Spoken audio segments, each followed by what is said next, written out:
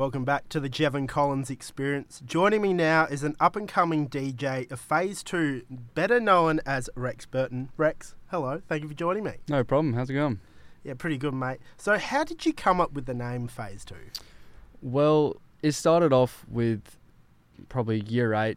I was just making beats with my friends, and I had a really cringy name. It's called YMO Productions. It was so bad, and I thought, 2 months ago when I was releasing the new song, I was thinking I need to have a proper name, like a name that I can take with me further on, and YMO Productions just wasn't it. So I was kind of thinking this is like the second part of my music journey, actually turning into like real music that I want to take as a proper career. So I thought it's kind of the second phase, and I just think Phase 2 sounds nice, it looks cool. Yeah. So how long have you been a DJ? Because you graduated last year. Did you really know what you wanted to do out of school? Well, I liked architecture. I've always liked that, but it's never really been the biggest wanting. Like, I've always wanted to do music production, DJing, live shows, all that stuff, but I don't know. I just thought DJing was the most easiest thing to do for me at that point, and fun. I don't know, I really enjoyed it. Well, you only live once, you might as well do something. Yeah. And not be behind a desk all day, computer coding like your friends. But yeah. Anyway, now your song Be There, it features James Bingham. He's an absolute winner on this show. We know him as Jimmy B. What made you collaborate with him? So he's one of the select people out of my friendship group that actually has musical talent, and we've always enjoyed listening to music, making music together. And I was just thinking, he's been taking singing lessons, and I was like, I need someone to sing on this track.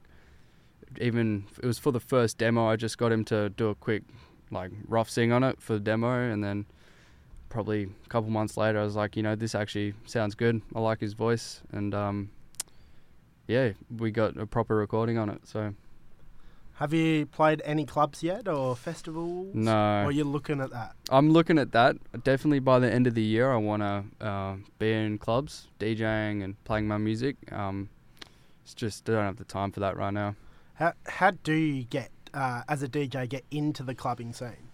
Well, I'm not exactly sure. I know that there's places like Lab 6 that do DJing courses and stuff, and with that comes connections, I guess, or if you know people, they can get you in. I'm not exactly sure. It's one thing I'm yet to find out. Is it hard as a DJ to get the right balance between your music and the older stuff and the newer stuff? Like, I know Tay-Tay goes hard on the floor, but everyone wants to play it all the time. So is it getting the crowd on your side? Yeah, so it can be a bit challenging sometimes, balancing what you want to play and what the crowd wants to hear, because sometimes you might just want to play all your tracks, and you might like this one artist and play all of his songs, but you just see the crowd's not feeling it. Sometimes then you want to play the songs the crowd likes, and you don't really enjoy that as a DJ. So it's about, I guess, finding the right place where you can play the music you like, which also the audience enjoys as well. So how often would you try and remix a song? I